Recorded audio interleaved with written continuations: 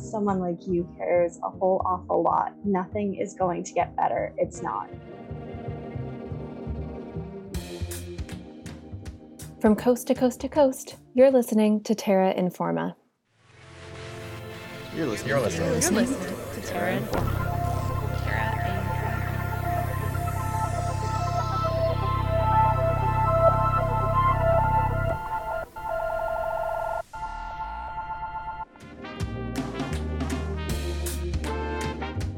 I'm Sarah Chitzas, and I'll be your host for the next half hour as we discuss Dr. Seuss's The Lorax, resource extraction, and environmental children's stories.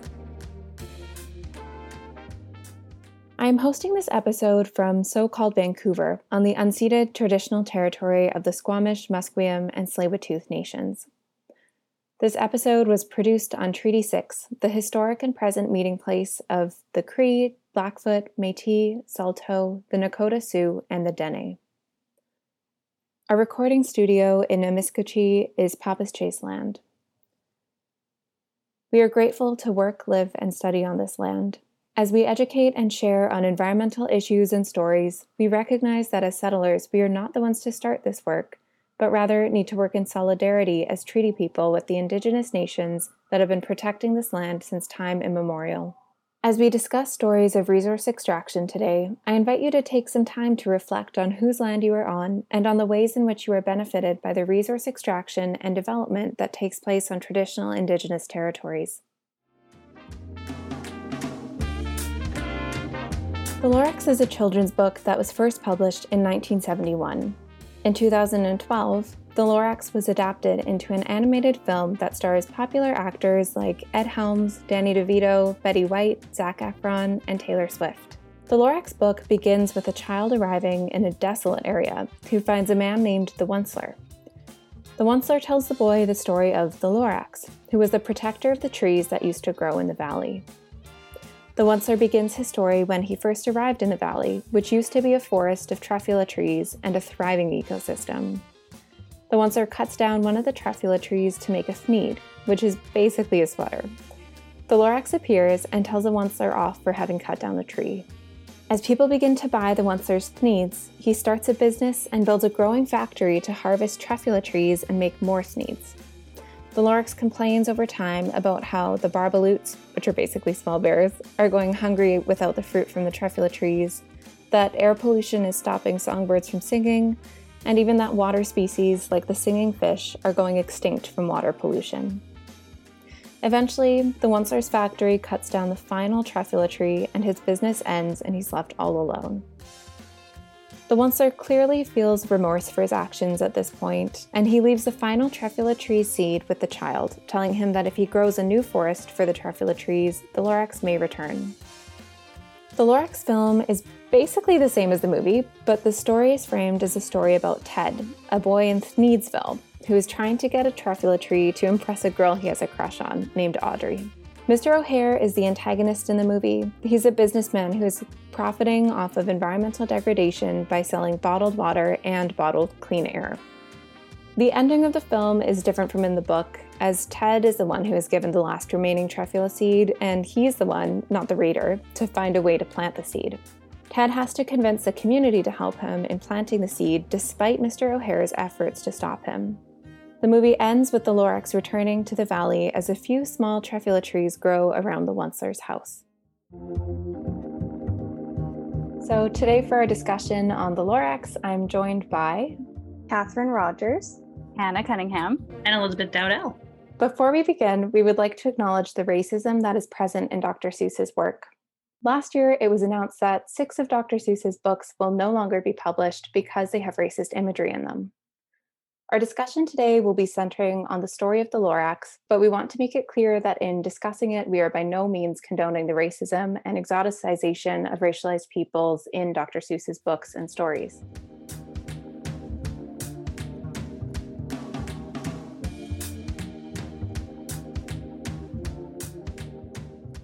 What were all of your takeaways from the movie and from the book? My takeaway from the book, I hadn't read it in so long. And so it was interesting to go back. It was like shorter and more simple than I remember, maybe because I was a child when I read it. But Yeah, from the book, I got more of like it's a cautionary tale urging future generations to care, but I feel like it was sort of like empty beyond that. But like it is a kid's book, so I kind of just got that more simple plants and animals are good and you should care about them message. And it's a kid's book, so maybe that's normal. And then yeah, the movie with the more complex plot, I think was able to develop some more ideas. I liked how it was a little more rebellious than the book. Some of the musical acts were great. I like wasn't prepared for it to be a musical, so that was fun.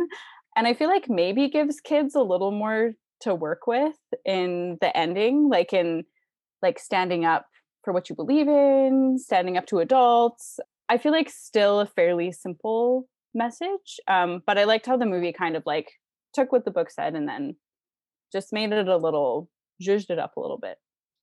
Yeah, I would definitely follow up on that and say that the book, zhuzh for sure. But I think the book, like I just read it for the first time to have this discussion.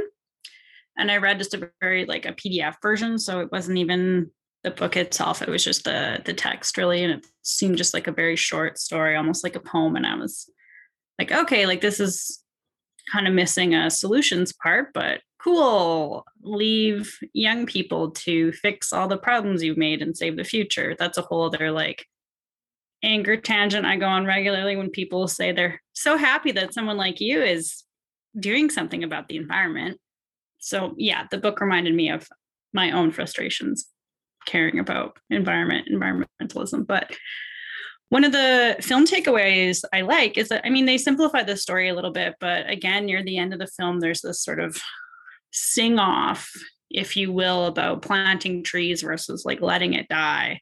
And the note I have is that let it die is really catchy, but the line, no, greedy dirtbag, is really the best lesson in this whole film. But like they just called it out, just like, no, you're greedy and a dirtbag, get out of here. You don't get to ruin the environment for like corporate profit.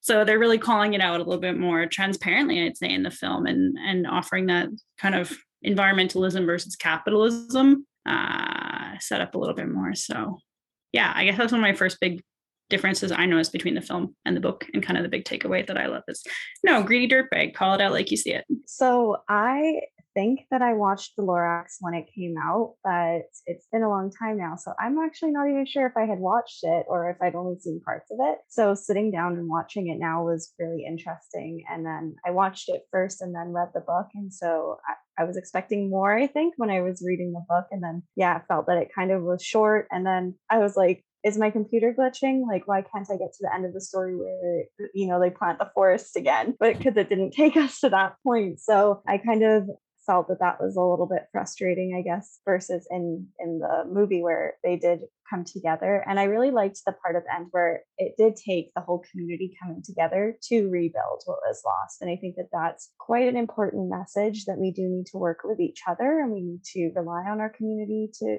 get to where we're going. So I thought that was a really good kind of underlying theme at the end there. And then at the end of the book, they do sort of mention about how, the story had come out like 40 years ago and that these issues are real and are actually going on. And they talked about how the Lorax project is something that is real in the world and that the Dr. Seuss Enterprises and Random House support conservation groups around the world. So I thought that was kind of interesting to see. That's good that, yeah, if you're making a book about this, then that you're taking that action on and actually trying to make a difference. I'd be interested in how the profits from the film were used and if there was anything there about how they can support conservation out of that.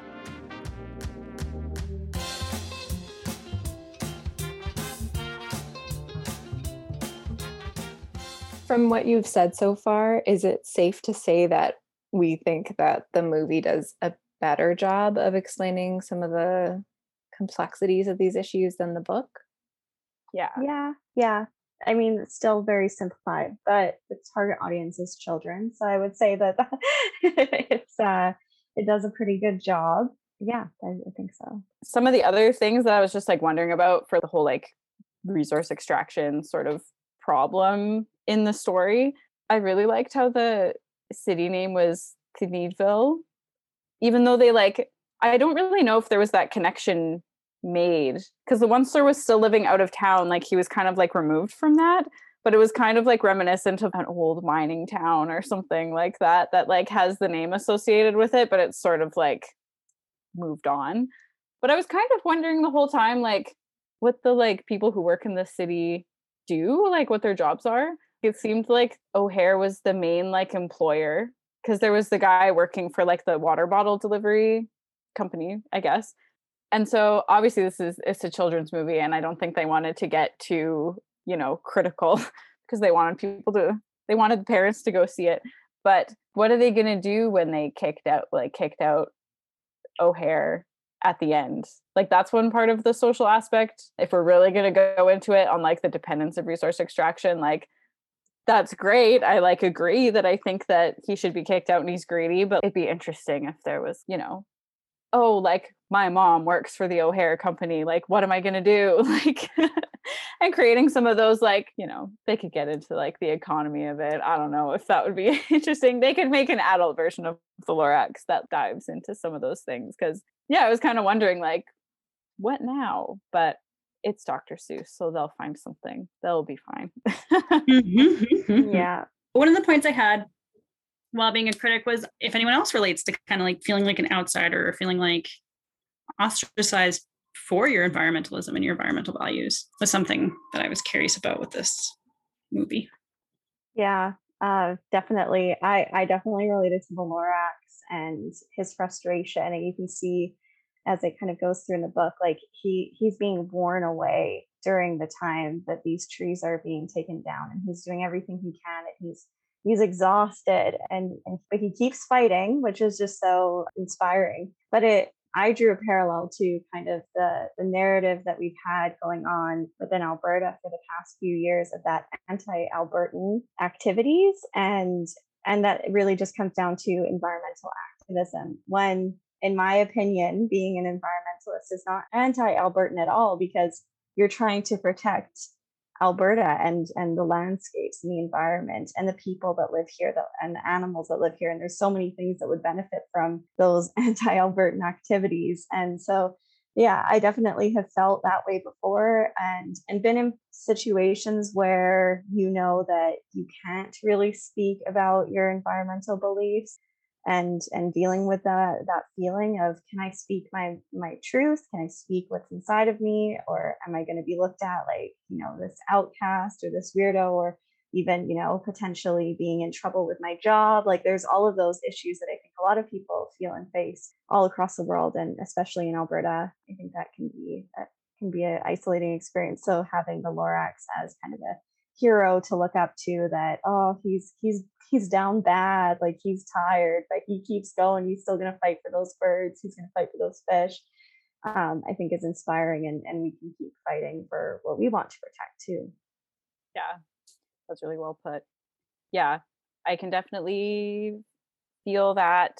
I think too, like, obviously I haven't been meeting as many new people during COVID, but before, like pre-pandemic, I guess, when you'd go out, meet new people, meet like acquaintances and stuff, and then just some of the like discussion starts happening, and then people are throwing around all different kinds of opinions about the environment, the government, and it can definitely be kind of awkward, especially as like I'm really uncomfortable with confrontation. And so having that sort of like, oh, I really think that I should say something, but I don't want to be like the downer, or I don't want to, like fight with this new friend of a friend that I've met. Yeah, I think that same kind of frustration and just like tiredness. Yeah, I think I know there's been sort of a resurgence with like the Lorax project, right? And then partnering with some different like apparel companies and trying to get their message out.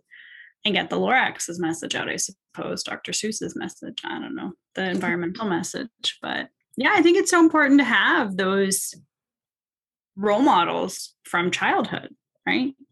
To have those kind of heroes from childhood to keep inspiring you, and to, be able to transition them into like real human beings in the world. Like, I don't know, seeing like Greta Thunberg or like Naomi Klein, or I don't know, whoever your Zipporah Bermans, your Al Gores, whoever your environmental leadership might be, or your influencers. But yeah, someone to see doing it, or like taking a lot of the pushback or the anger or the hate or whatever that builds up in people against the environment, kind of like, to see people leading through that, whether they have like a sad mustache and eyebrows or not, how they're coping with and how they're moving on and how they're keeping engaged.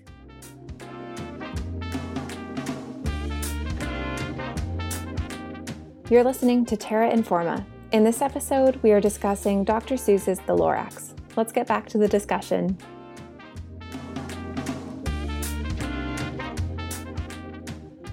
Something that's very relevant today is the Fairy Creek resource conflict going on Vancouver Island.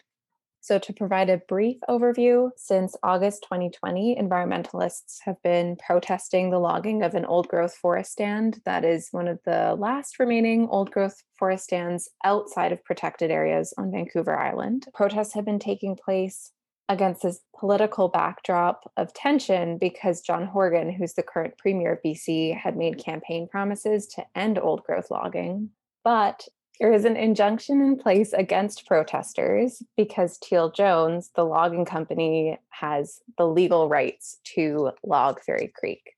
Meanwhile, in the last few months, things have really been ramping up, and there have been increasing numbers of arrests of protesters by the RCMP, drawing more national and international attention to this conflict. If you want more details about Fairy Creek, you can find them in some of our news roundup episodes, specifically the ones from April and May provide some good context about the situation there.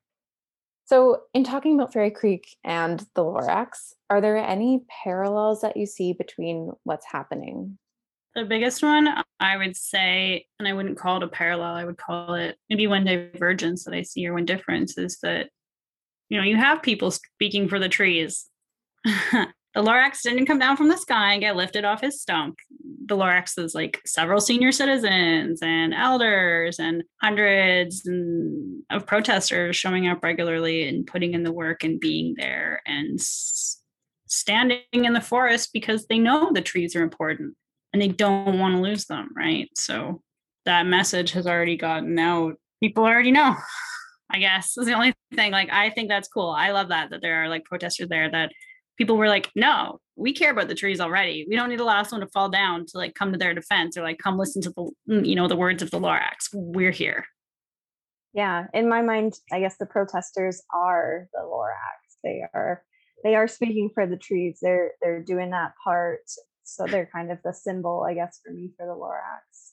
Like Liz and Kitty said, people protecting the forests in Fairy Creek, like some of them have been like physically there, like at the protest site for so long. Like I remember when I first started learning about what was happening in Fairy Creek, people have been there for years, which is kind of crazy. And yeah, the like Indigenous land defenders, the elders, the senior citizens who have been like doing this for a long time, the like youth who are like continuing to show up, following some of the social media accounts and stuff that sort of highlight what's happening.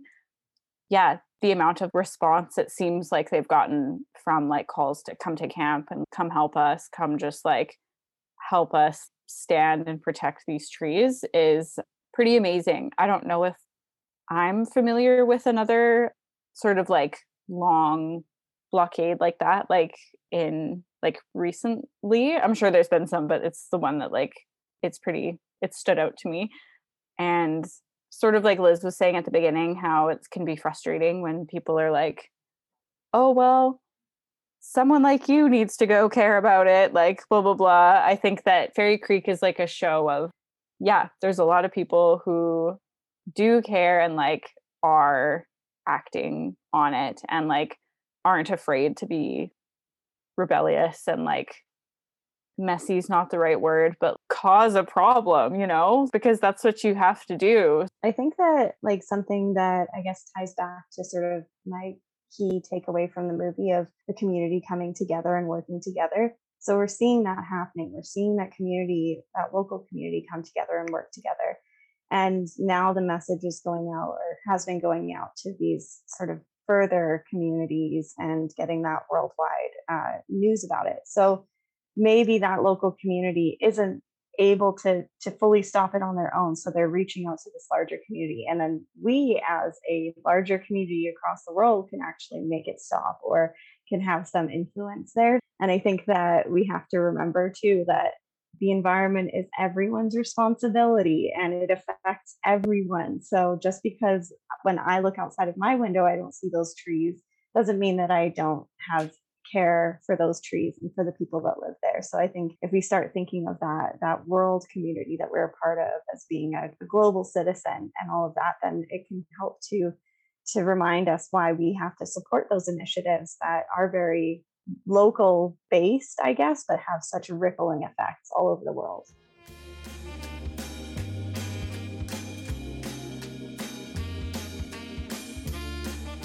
We've talked a bit about the fact that The Lorax is a children's story. So I think it does make sense that it isn't too accurate in portraying just how complicated these issues really are. But what do you think about the need for providing hope for people in stories like The Lorax for children, but also for adults?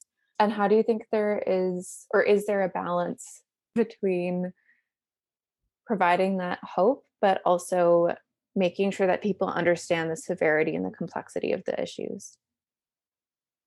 I think that the storyline of the movie is that he kind of doesn't really know much about the problem. And then he finds out about the problem and he learns about the problem and he works towards a solution. And then there is a solution. So I think that that's really good, like problem solving for life skills, like in general. So I think that, like, even if you don't want your kid to grow up and be a little hippie Lorax environmentalist, the life skills are there to work through a problem and understand the problem and how to fix it and ask for help if you need help from your community and all of those aspects that are so important. So I think that that's a really good thing to show and to work with children and adults too, to show that if you're facing a problem, it can feel like the biggest problem in the world. Like all of the trees dying is a very big problem and it's a huge problem to face.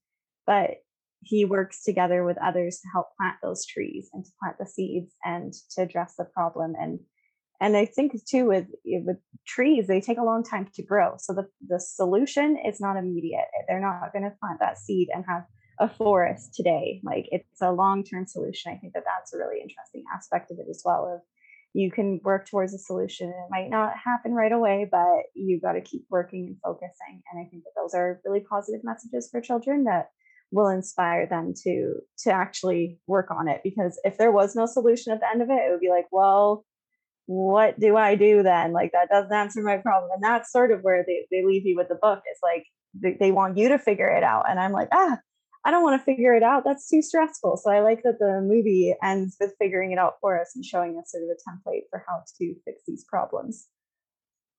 Yeah, great summary, Katie. I think that is really an important part, that there's like a community and a solution included.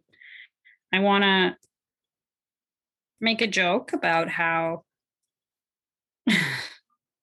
I think there's really great hope demonstrated in this film, that if you want your crush to like you just need to plant a tree, and like we could all take that to heart. That should Very definitely good be message. It's a good lesson. Yeah. For real though, like I struggle with maintaining hopefulness when I think about our climate future and climate present reality. And I've been certainly cynical more and more, having a growing cynicism. And I really try and focus on hope and struggle with hope and being hopeful and positive. So I think it's incredibly important that there are realistic and hopeful messages around our natural world and how we live in it and care for it and be a part of it. So I think this one, both as a short story, it's kind of like hopeful. Like there's still seeds and we can still have time and we can do something. And as a film, it shows the same, that you can do something, and it takes, they make it a little bit more realistic that you can do something, and you will need your community, and you will need help, and it will be a collective action against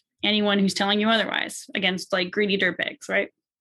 So yeah, I think that is a really hopeful message and an important message, and that it is a good one for kids and for adults to hear too. If you are feeling a little bit climate griefy, you can watch the Lorax and you might feel better.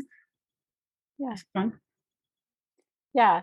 I think that I also like tend towards cynicism, especially when I'm feeling like stressed or like a foreboding sense of doom. I can be a little like boo-hoo on, some of those, like, maybe you'd call them like gentler messages of trying to teach about some of the issues and talking about like some of the things that you can do. But I try to remind myself that those gentle messages for kids and adults who are maybe just reading into this for the first time or making your way into like this global climate environmental crisis, it can be scary to jump into that. So I think that there is a place for those hopeful and a little more like gentle or like optimistic messaging, where like the Lorax to me falls a little short. Like I feel like it needed a little more edge, but I think that it's definitely important to have these kind of movies where, like Liz and Kitty said, talks a lot about community and some of those things, like community building things that you can do.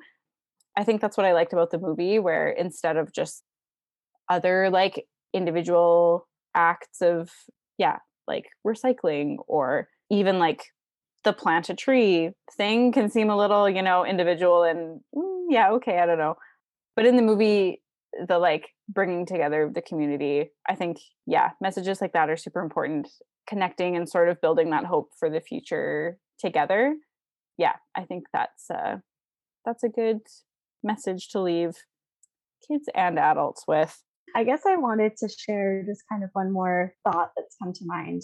With the quote that the Onester says, unless someone like you cares a whole awful lot, nothing is going to get better. It's not. For me, that's sort of like inspiring, but also really negative. Sometimes you can get overwhelmed, and that's okay. Maybe you don't have to be the one that changes the world, but if you feel like you can do something, then doing something can help. So unless you care a whole lot, nothing's going to get better. It's not. I think if you care a bit and you try a bit, then that can help a bit, and that goes a long way too.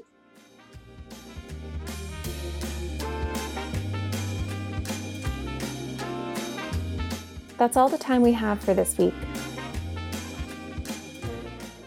I've been your host, Sarah Chitzes. Thank you to all of the Terra Informers who joined the discussion for this episode, and thank you so much for listening. Terra Informa is a production of CJSR 88.5 FM, and all of our content is created by a team of volunteers. If you like what you heard, check out our website, Facebook, or follow us on Twitter. Catch you next week, right here on Terra Informa.